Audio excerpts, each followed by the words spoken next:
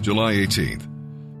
As we look into the New Testament today, we'll be reading from the book of Romans chapter 4, beginning at verse 13, and we'll go through chapter 5, verse 5. Now in chapter 4, Paul went back to Abraham and David to explain how God declares believing sinners righteous. Now he goes all the way back to Adam. Adam's sin passed sin and death onto the whole human race.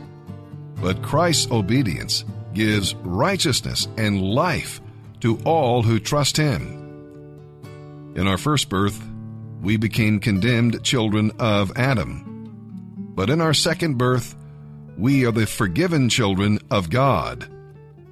And there are riches, peace, access into God's grace, joy, hope, love, and the Holy Spirit. What riches we have in Christ. And trials work for us, not against us, and develop Christian character. How rich we are. And now let's begin today's reading in the New Testament. July 18th. Romans chapter 4, verse 13 through chapter 5, verse 5. It is clear, then, that God's promise to give the whole earth to Abraham and his descendants was not based on obedience to God's law, but on the new relationship with God that comes by faith. So if you claim that God's promise is for those who obey God's law and think they are good enough in God's sight, then you are saying that faith is useless. And in that case, the promise is also meaningless. But the law brings punishment on those who try to obey it. The only way to avoid breaking the law is to have no law to break. So that's why faith is the key. God's promise is given to us as a free gift, and we are certain to receive it, whether or not we follow Jewish customs, if we have faith like Abraham's. For Abraham is the father of all who believe. That is what the Scriptures mean when God told him, "I have made you the father of many nations." This happened because Abraham believed in the God who brings the dead back to life and who brings into existence what didn't exist before. When God promised Abraham that he would become the father of many nations, Abraham believed him. God had also said, "Your descendants will be as numerous as the stars," even though such a promise seemed utterly impossible.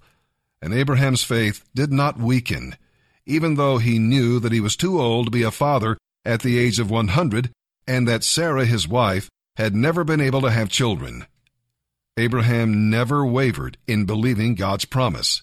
In fact, his faith grew stronger, and in this he brought glory to God. He was absolutely convinced that God was able to do anything he promised. And because of Abraham's faith, God declared him to be righteous. Now, this wonderful truth that God declared him to be righteous wasn't just for Abraham's benefit. It was for us too, assuring us that God will also declare us to be righteous if we believe in God, who brought Jesus our Lord back from the dead.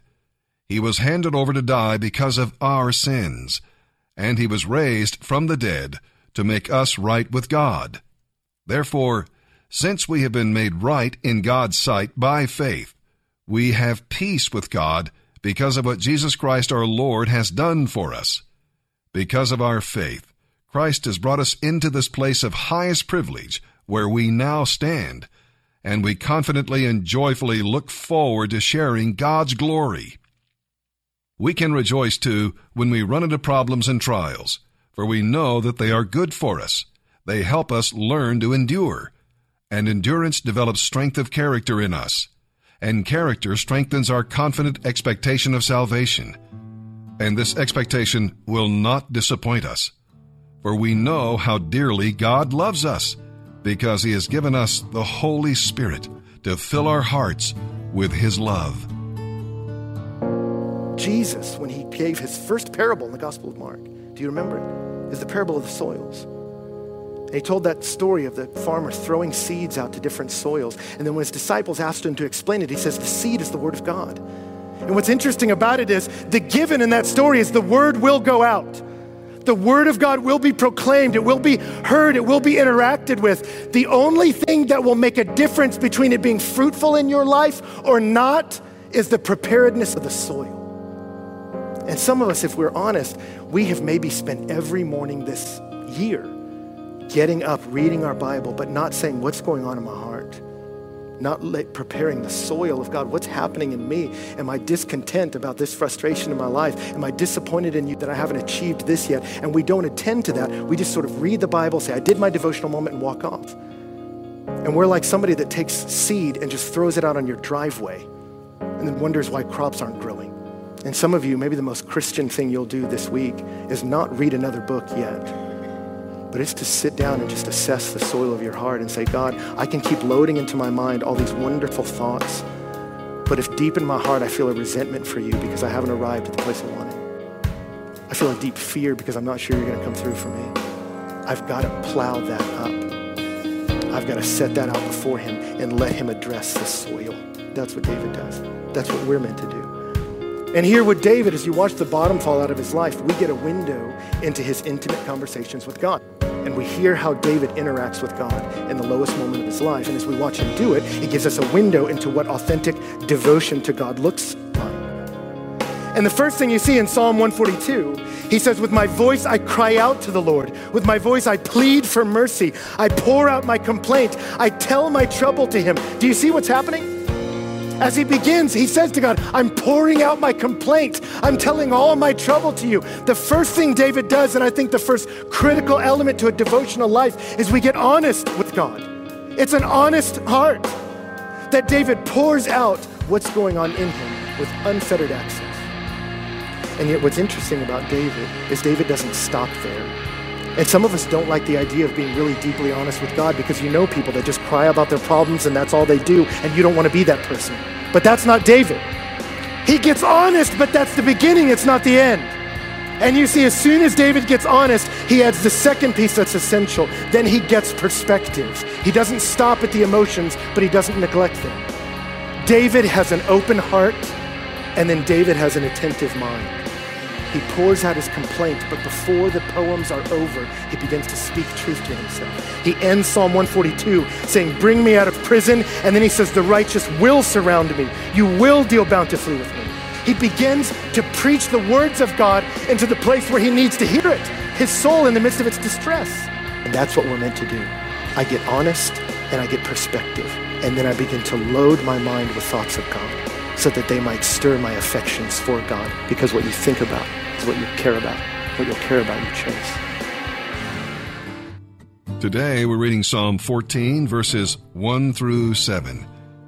The contrast is between the generation of the wicked and the generation of the righteous. Now the latter group is made up of those who have trusted the Lord and seek him and his will. The generation of the wicked is composed of people who are practical atheists. God is not in their hearts, no matter what they may say and do outwardly. They can live without God. They disobey God and exploit people made in the image of God. They are corrupt, and so they do corrupt things. The generation of the righteous calls on the Lord, and he answers. God dwells with these people, protects them, and gives them joyful hope.